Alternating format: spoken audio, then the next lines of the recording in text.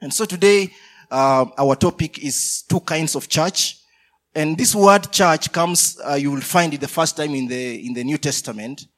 And so it is translated as ecclesia in the Greek language, which basically is a term meaning people who have been called out, or the community of believers. Okay, so a church is the people who have been called out from either the world or from their people. And so we begin seeing how the church is being formed from the very first day that God calls Abram. The Bible says that God came to Abram and told him that leave your kindred, leave your people into a land that I'm going to show you, into a promised land. And the Bible records that Abraham obeyed and departed, him and his wife Sarai, and his nephew Lot and the servants. You know the story, right? And so you see this man being called out. It's a type of a church. Abraham is being called out from his kindred, from his people, okay, to leave Canaan, leave that land that he was into Canaan. And Abram reaches the promised land. The Old Testament is quiet about it, but we learn about this in the New Testament. The Bible says that Abraham and his son Isaac and his generation dwell in the promised land, sojourned in the promised land like strangers. Okay? Looking for a land whose builder is God himself. Remember that? In Hebrews 11. And so we learn from Hebrews that actually this man reached in the promised land. But the Bible says that when he reached in the promised land, he began searching for the promised land. Hello? So this man has reached the promised land, and he begins looking for another promised land. Was he foolish? Absolutely not. He understood that the promised land that God had taken him into was a metaphor. It was an allegory. It's a story with a larger meaning. And so when he dies, God says that this man was a man of faith. For he looked forward to that rest. He looked forward to that promised land. And brothers and sisters, we are living in that generation. I'm coming to that. But before this man dies, Abram, God tells him that you will have children as multitude as the sand on the seashore, like the stars in heaven. But these children of yours will be taken into captivity. But after 400 years, I will deliver them with an outstretched arm. You know the story. And God actually comes back after 430 years. And I think I taught why 430 and not 400. So we won't go into that detail. And so after the Lord comes and fulfills the word. Through Moses, takes the children from Egypt ostensibly into the promised land. Remember? He promised them land. So he's taking them from Egypt into the promised land. And these people arrive in the wilderness in multitude, in number. And the Bible calls them the church. Bible calls them the church.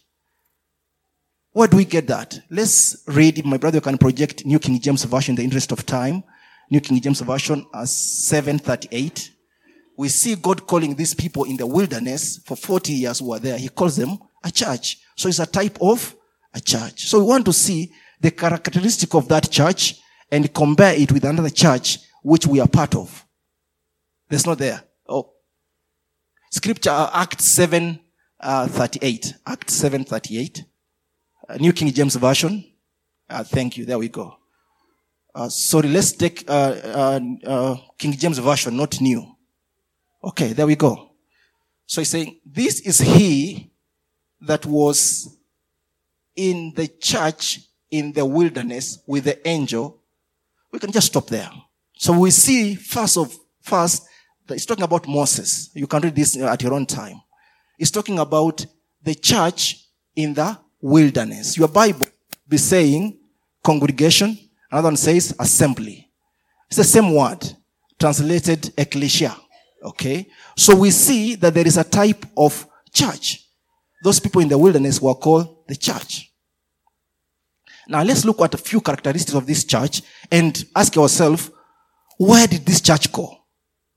And what was the connotation, the importance of this church? Why did God allow us to learn about this church? And where did that church go? Okay. And how did we then become a church from this? The first thing we learn is that this church in the wilderness partook of the Holy Communion. They ate the Holy Communion. You read that one in 6:31, John 6:31. And also these people were baptized. They ate the Holy Communion. The Bible says they ate manna, which is food from heaven, denoting that manna was a type of Holy Communion. Okay. And they were baptized while crossing the Red Sea. Okay. So very important that they ate of Holy Communion. And I was telling the early church in the morning that the reason why the early church were not rebuked by God when they asked for manna or for water is because those two things were very important. Because the water from the rock denoted what we take in the church as the blood of Jesus Christ. Okay, what we take the wine and we eat the bread. And so when they asked for water, God was not, if you remember the scripture very well, God was not angry with them. Rather, he was angry with Moses for Moses lacking revelation. That's a different story. The second thing we learn about this church, also very important, is that these people were given the gospel. You will learn that one in Hebrew 4 verse 2. But, as there we go, for unto us was the gospel preached as well as unto them. It means these people also were given the gospel. But they were different. This church had a different breed of people. And here we see one of them is that although they had the message of gospel is the message of Jesus Christ. These people had the message of Jesus Christ. They were preached salvation, but they did not grasp it because they did not mix the hearing with faith. Okay. So, very important that one. We will see why these people did not mix their faith, what they had. We'll see what happened. And number 3 is that these people, God calls them spiritual conmen. The church in the wilderness is called spiritual conmen. You know what a conman is? A conman is a person who promises you that you have won this much money and send this number to this money and you will get a present. You know that? A prize? Okay. Or promises you a car and delivers a bicycle or nothing. Okay. So that's a spiritual conman. God says this in Psalm 78. I would prefer that you read the entire 78, by our own brother Asaph. It describes that church. The Bible says this, that these people, they are because their hearts were not right, neither were their spirits faithful. Meaning that they were speaking with one mouth, but doing the other thing, their heart was not right with God. And number D, very important, number 4, is that this church in the wilderness allowed luxury and materialism to cloud their judgment. They wanted luxury. And God says in verse 18 of Psalm 78 that these people asked for food of their fancy. They tempted God in their heart because they asked food of their fancy. New King James Version. Okay. Meaning they were going for luxury. Meat was not part of the menu. Okay. In other words, the manna and the water they were being given was sufficient. But because they were of hard heart, they decided to go and tempt God by asking him of meat. Okay. Many of us do that, believers. We tell God, we know you can heal malaria and cough and this, but when it comes to cancer, you stop there. And God says, these people, the word he uses, is 78. Sorry, I've forgotten the word. But they belittled the capacity of God. They belittled by asking him of manna. Of meat. The asking of meat was basically they were arrogant guys saying, you God, we have heard about you, but we know that you are limited. Your stops here. Okay, you can't go beyond there. This cancer you can't heal. Okay, you can't provide for my feast. This one you can't do. So I'll use my own energy. And because of this characteristic of this church, God was displeased with it. and said, these people will not enter my rest. They will not enter the promised land. Hello? So we understand that these people did not enter the promised land. But when you read your Bibles, they actually did. Physically, so to speak, they entered Canaan. But spiritually, they did not enter the rest. They did not enter the promised land because there were people who had a hard heart. And therefore, Christ comes and says, that church died. Your people, the old people who ate manna, they are dead. In John 6:49, he says, your fathers ate of manna, but they are dead. That church died. Okay.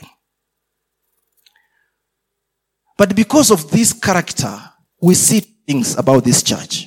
Number one is that God allowed them to be consumed by frivolous things, by futility.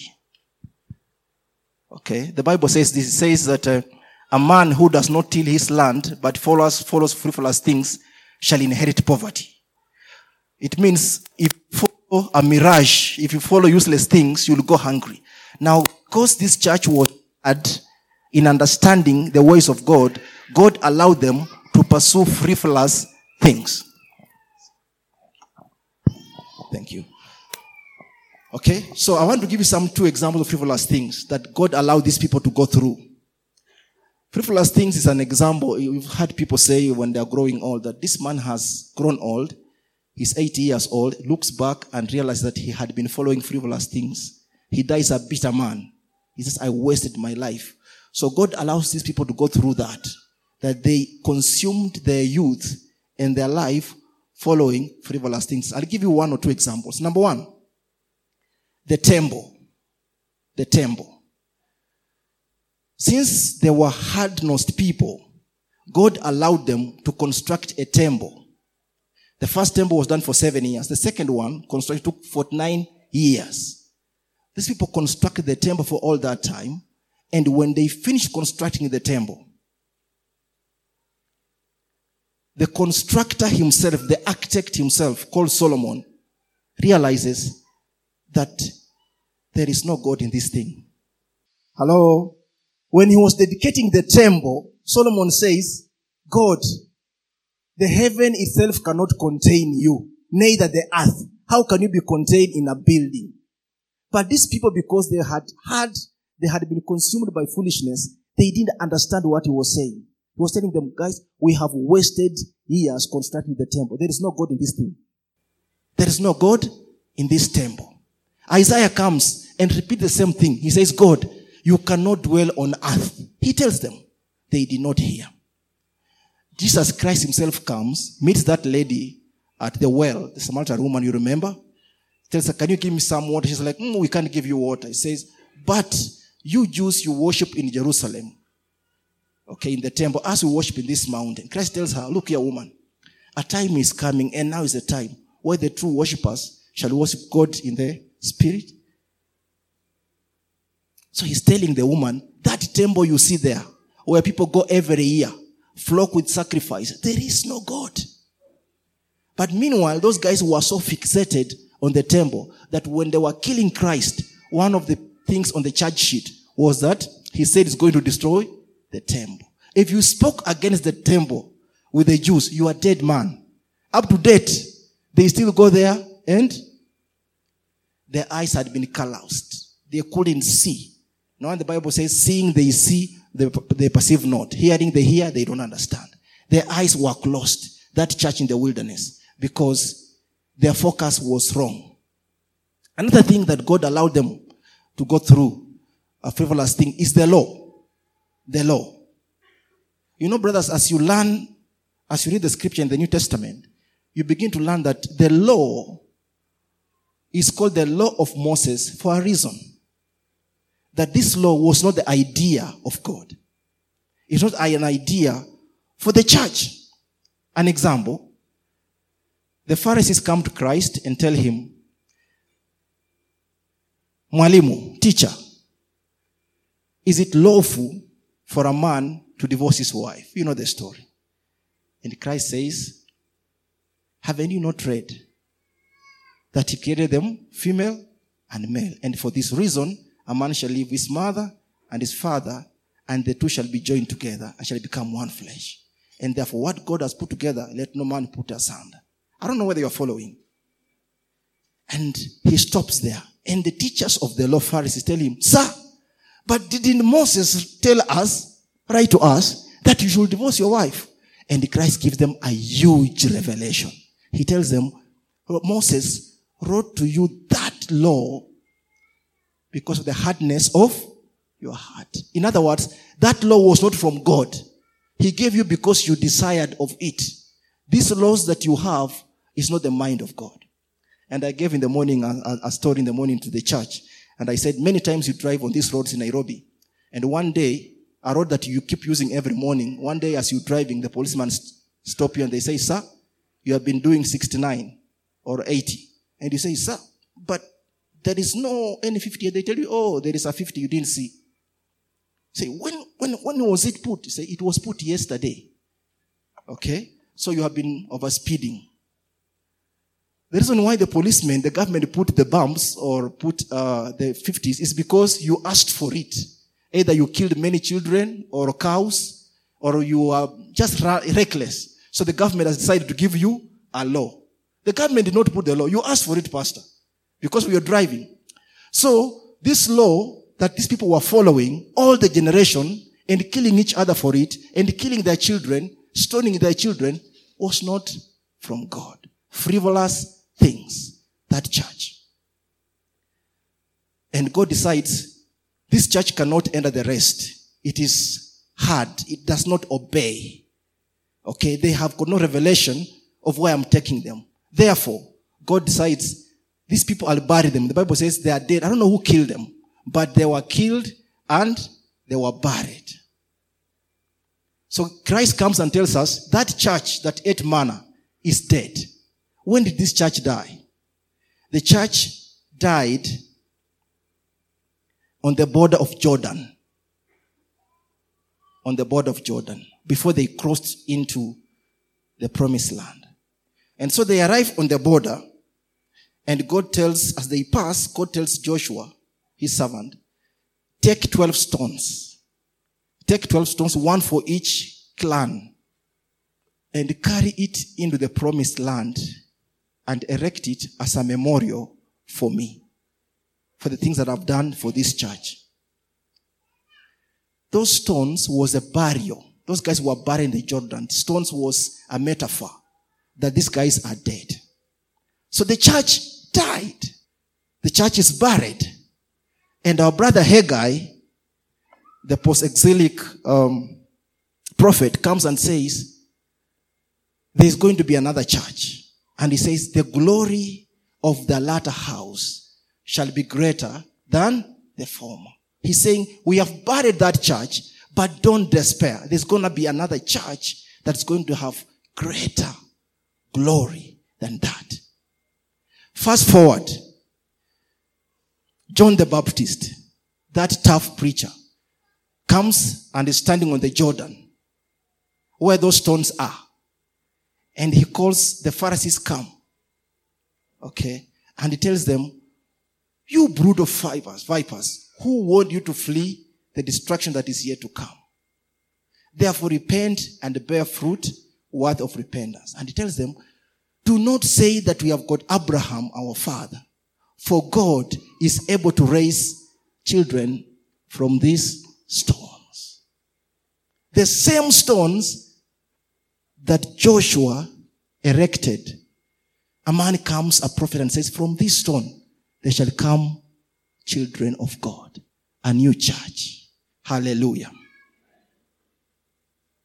And so, we begin seeing the New Testament, we being called the living stones. The precious stones. God calls his disciple Peter and says, Peter, he calls him, say, who do people say that I am? People say you are Elijah, others you are John the Baptist resurrected, but who do you guys say I am? Peter says, you are Jesus Christ. And Christ says, upon this rock I'll build my church, and the gates of hell shall not prevail upon it.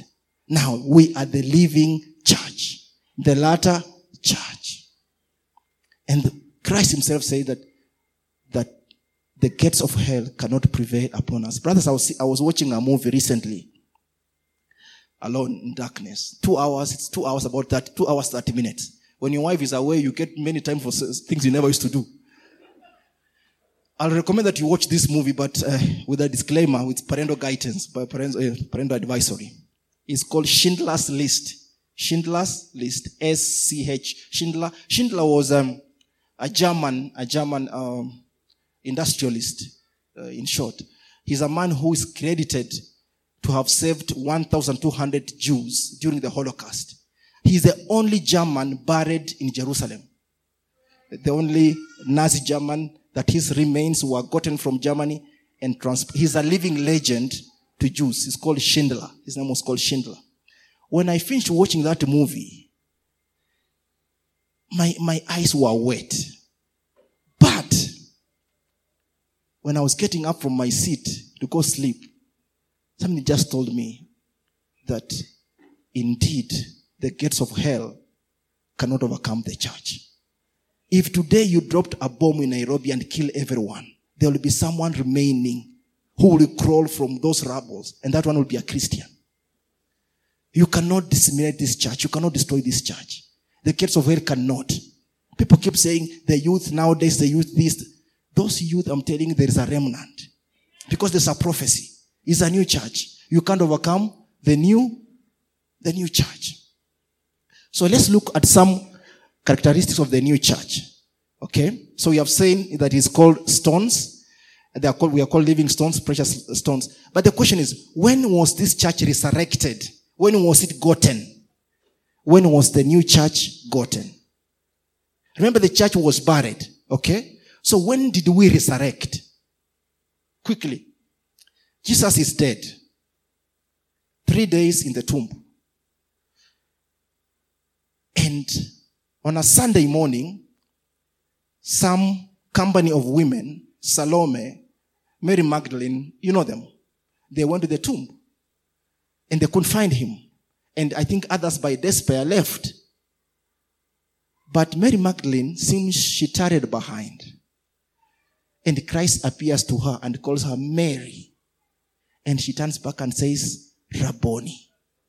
Meaning rabbi, right? The intonation, the Bible says that the sheep know my voice.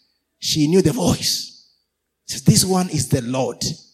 And she was so emotional that she was running to go and cling to him. Remember the story?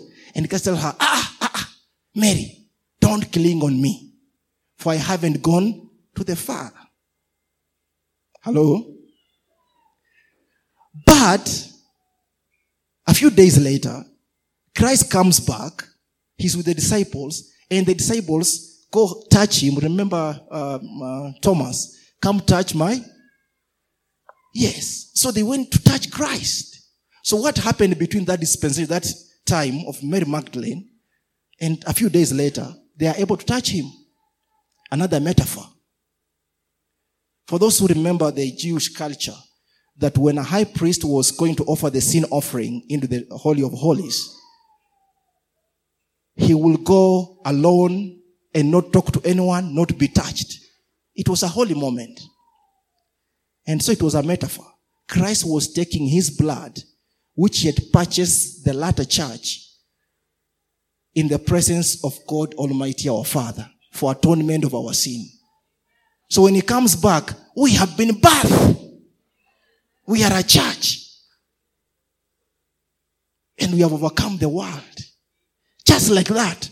Simplicity of the gospel.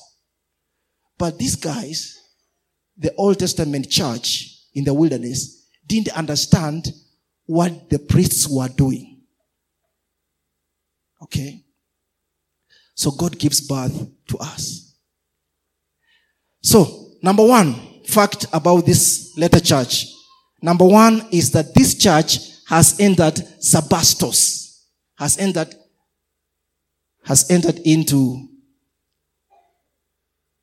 rest. this church has entered into rest. It's called sabbatismos, which means rest. So we are the church that Abraham saw. He saw this kind of rest. That there are people who will come, who will enter that rest. The children of Israel did not enter the rest. The promised land was an allegory, was a metaphor of the latter day church. And that is why, brothers and sisters, Christ comes, and these guys are quarreling about Sabbato. Hello? They are quarreling about the seventh day. And people still today still quarrel about, they still teach it. I don't know. It's like witchcraft. There are people who are stuck on teaching Sabbato. It's witchcraft.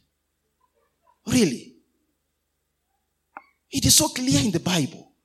There are people who are still wrestling on mediocre things about, did you worship on Sunday? Did you work or not work? It is witchcraft. Because now we understand what Sabbato means to us believers. And that's why when Paul is writing to Timothy, he tells Timothy, be careful about these two categories. People who waste things in all white fables and endless genealogies. So Sabbato was Christ. He is the rest. Sabbath is Christ. That when you are in Christ, you are at rest. And so he comes and he wants to heal someone, and the people are quarreling. Let's see whether it's going to heal on Sabbath. He is the Sabbath. This is the reason why we are resting. It's because of this man. Christ is dying on the cross, and these guys are going to Pilate, asking that they go and kill him, break his legs, because tomorrow is a Sabbath. How can people become so careless? The Sabbath is on the cross. You want to go and celebrate Sabbath for who? It's like you, I have invited you for dinner in my home, and I meet you on the road and you are abusing me. Are you seeing the... So this man comes to church with a paralyzed arm. And the Bible says they watch to see whether Christ will heal on the Sabbath. Hello? Mark 3. And the Bible says when Christ perceived their thoughts, he called that man and said, come. Then he asked them, is it good to heal on the Sabbath, to give life or destroy? And the Bible says Jesus was so angered because of the hardness of heart and said, my son, stretch your hand and be healed. He was the Sabbath. Brothers and sisters, we are in Sabbath. I was taught in the other church next door that if I don't obey Sabbath, it's a sin. I will go to the priest every 1 2 weeks too. Religion is bad. And I'll go there and ask for forgiveness from the priest. Father, forgive me, for I did not honor the Sabbath. Forgive me, I did not honor. And I was taught, Salah, honor the Sabbath of God, blah, blah. They didn't know what Sabbath is. We are the Sabbath. No more. Brothers, we are living in a Sabbath. Every day is a Sabbath for us. If today on Sunday you want to go and wash your car at home, you don't feel like coming to church, you are a born again brother, go clean your car. This is radical. This is radical. The church is a body of believers. We come together to worship. If you woke up and you are tired, you are born again, you have got the Holy Spirit of God, go buy a newspaper, put on sandals, and read. You are the Sabbath. You are in the Sabbath. There is no law about this, brother. There is no law. We come because there is benefit in corporate worship. We come because of corporate worship. There is benefit. But peradventure, you land here in the morning, like my wife landing tomorrow, and she wants to sleep, not come to church. She is blessed. She is blessed. Don't come and ask for repentance here. You are wasting time. There's no repentance at all. It's not sin. That one is gone. Number 2, this second church, our church that we are in, us. You see those guys who are dancing here? That is the church. Another brother, pastor, I heard him give a testimony. He said, there's a preacher who came to preach in his church. He had given him opportunity. He had traveled. And so, in the evening, of course, you normally call to check how the service was. And so this brother said, hey, how was the church? He says, well, the church was awesome, except that the youth in your church wear caps, wear kofia to church. So this other pastor says, what's wrong with that? He says, but that is the temple of God. This other pastor who had known the scripture told him, no, look here. It is not the youth who are wearing the cape. It is the church that was wearing the cape. So, the second thing about this church has repented. This new church has repented. George the Baptist comes and says he was coming to preach he was preaching the gospel of repentance for remission of sin. Paul says, talking to certain church, I think in Greece, telling them that in those old days, God overlooked our sins. But now he commands every man to repent. Okay? And the first day, Peter stands to preach after Pentecost to 3,000 people. He preaches and the message cuts through the heart of people. And they ask him, sir, what shall we do to inherit this great salvation? And he says, repent and be baptized. What is repentance? Repentance, it's come from the Greek word called metaneo.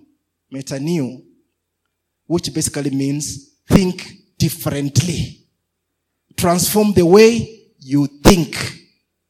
Change 360, 180. Change your thinking. That is repentance.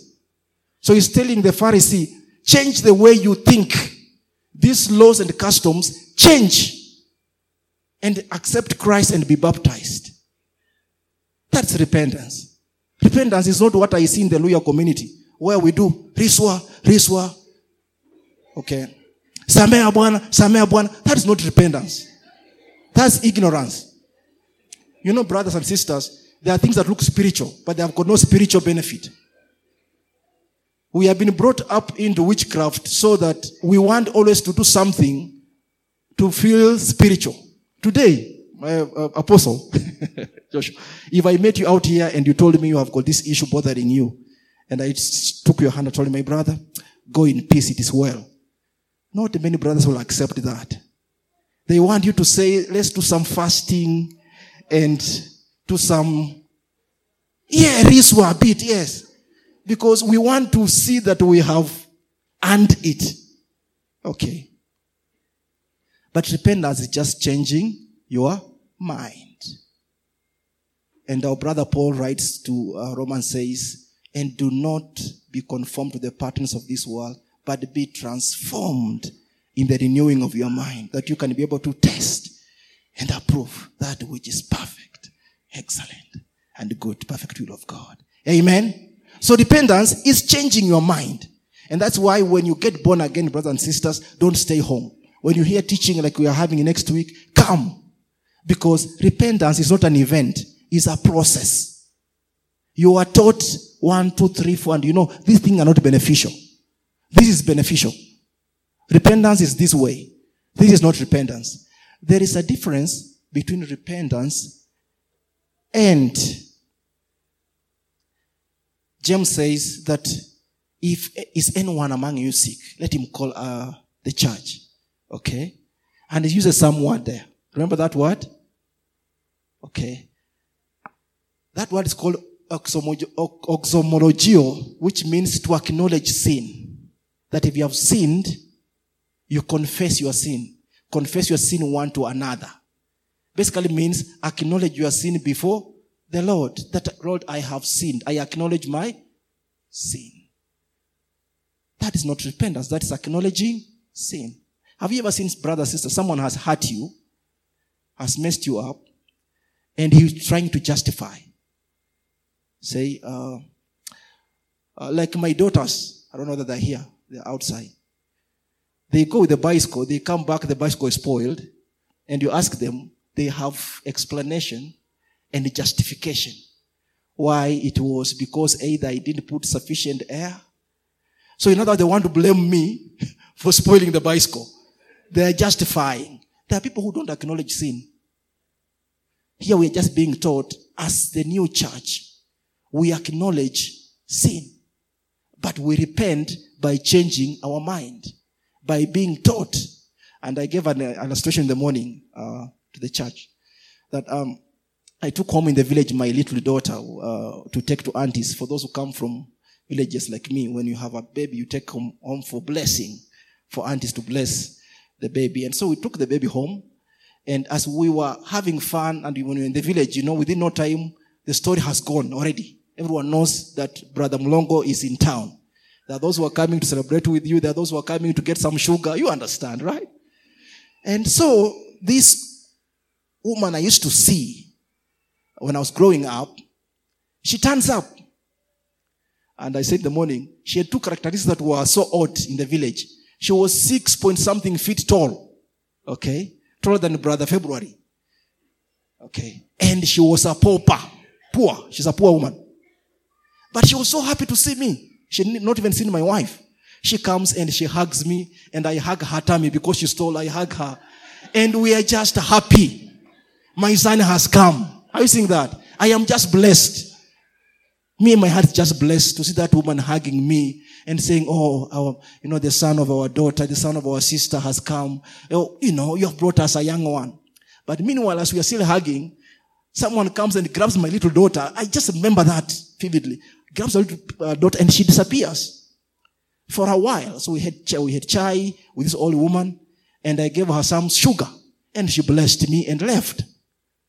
Later in the evening, we get a call from my auntie and her sons. They say, my son Mlongo, please keep monitoring that child. If that child feels sick, if there's any temperature, let us know. This time we are not going to leave that woman. So that woman is a witch. She had come to bewitch your daughter. I told my aunt, look here, my aunt. Leave that woman of God alone. There is no sickness with my baby, and she's not a witch. Poverty is not witchcraft. Being tall in the village is not witchcraft. But you know what, brothers? It's because I have repented. I have repented. There are things that don't bother me. You cannot curse me. The Bible says that a curse without cause cannot land. You cannot. But there are brothers in the church, in this new church, who just panic, shake. Oh, pray for me. Oh, brothers, repent. Change. We are the new church. Finally, this church, the old church, the new church, we are many. The Bible says that we are in the company of innumerable angels. Why is that important? That being many is important. From that story I've given you on that movie, Schindler's List, the more we are, the better it is for the world. The numerous we are, the better it is for the world. That today you are working in Kenya Power, you are working with NRC, another one is working with the Kakan Foundation. We are spreading the grace of God. We are spreading the love of God. We are bringing sobriety and healing. Because we are many. Brothers, don't be deceived. Like our friend and our brother Elijah, who said that I am the only one who has not bowed his feet to the Baal. Let me assure you, there is a multitude of brethren out here. Some you don't know. And they are known as the first line of God. They sit on the front line of God. Powerful women and men of God. We are in a good company. And the time is coming, brethren, we will go in heaven. The Bible says that people from all walks, from nations, shall be before the Lord, joining the 24 elders, bowing down before him and saying that holy, holy, your name is holy. We will be many. It is for our advantage. It's for what? Others are still in our womb. Others are coming. I can see on your faces. You're going to bring us more church, more children, and we will overcome this world. We will overcome Kenya. Because that's who we are. We overcomers. God calls Abraham and tells Abraham, Abraham, leave your land and I'll bless you. The word bless there is baraka, means an overcomer. We are overcomers. Now, let me show you the last scripture. So that we can also repent together as we did in the first chapter, in the last service. Why we are saying we are many. John 14. John 14. Let not your heart be troubled. Ye believe in God, believe also in me. In my Father's house are many mansions. If it were not so, I'll have told you. Yeah, we want to repent on this. Are you seeing there that Christ is saying that I'm going to the Father to prepare for you a place, okay? Because in my Father's house are many mansions. How many of us here believe they have got mansions in heaven? Beautiful mansion. Yes, you are the ones who need to repent. And so look at that English. That in my Father's house, a house like this, okay, there are mansions. You know what a mansion is? You guys, you have gone to school. A mansion is like the State House here. It's a big, magnificent house with many rooms, right? With the toilet, with jacuzzi. Okay? So he's saying, my Father has got a house. And in that house, there are mansions also. Which kind of house is that? A big house, another house is inside. So why do you have another big house? Okay. So Christ is telling the disciples, if you read in the context, he's telling them, if you obey me and keep my commandments, I go to the Father. And when I go, I pray that he will give you the Holy Spirit, even our helper, whom you know, but the world does not know, right? It's for your benefit that I go. If I don't go, the Holy Spirit cannot come. So he's telling the disciples, I am going there to make preparation that the Holy Spirit comes. And when he comes, NIV says, in my Father's house are many rooms. Okay? But basically, when you read the scripture because of time, house basically means that we believers in this church, we are houses. My brother Apostle is a house. His dear wife is a house. Mama is a house. Pastor Kingu is a house. Brother George is a house. They are housing the Holy Spirit. Each one of them is housing the Holy Spirit. We are houses built by Christ Jesus. We are mansions, beautiful. We are mansions. When you go to heaven, all of us are perfect, spotless, complete, having carried the Spirit of God. And we are called the obedient. When you go there, we go to worship. Why do you need a house in heaven? There is no rain there. There are no thieves there. There is no... Why do you need a mansion? You are the mansion. Because you have got the Holy Spirit of God in you. So, repent.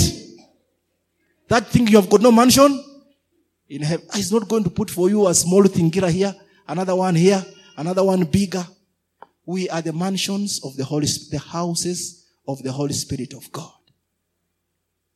And because of this, as I've mentioned, the Bible calls us obedient children in Peter.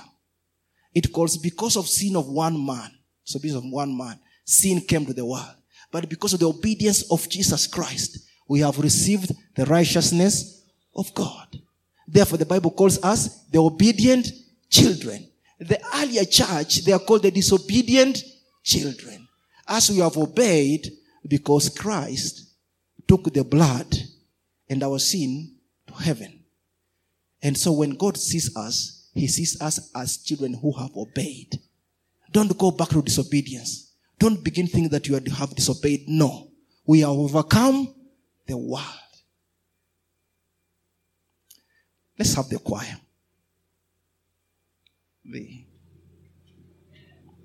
Are we blessed? Yes. Shall we then celebrate? Let's celebrate with the club as a church.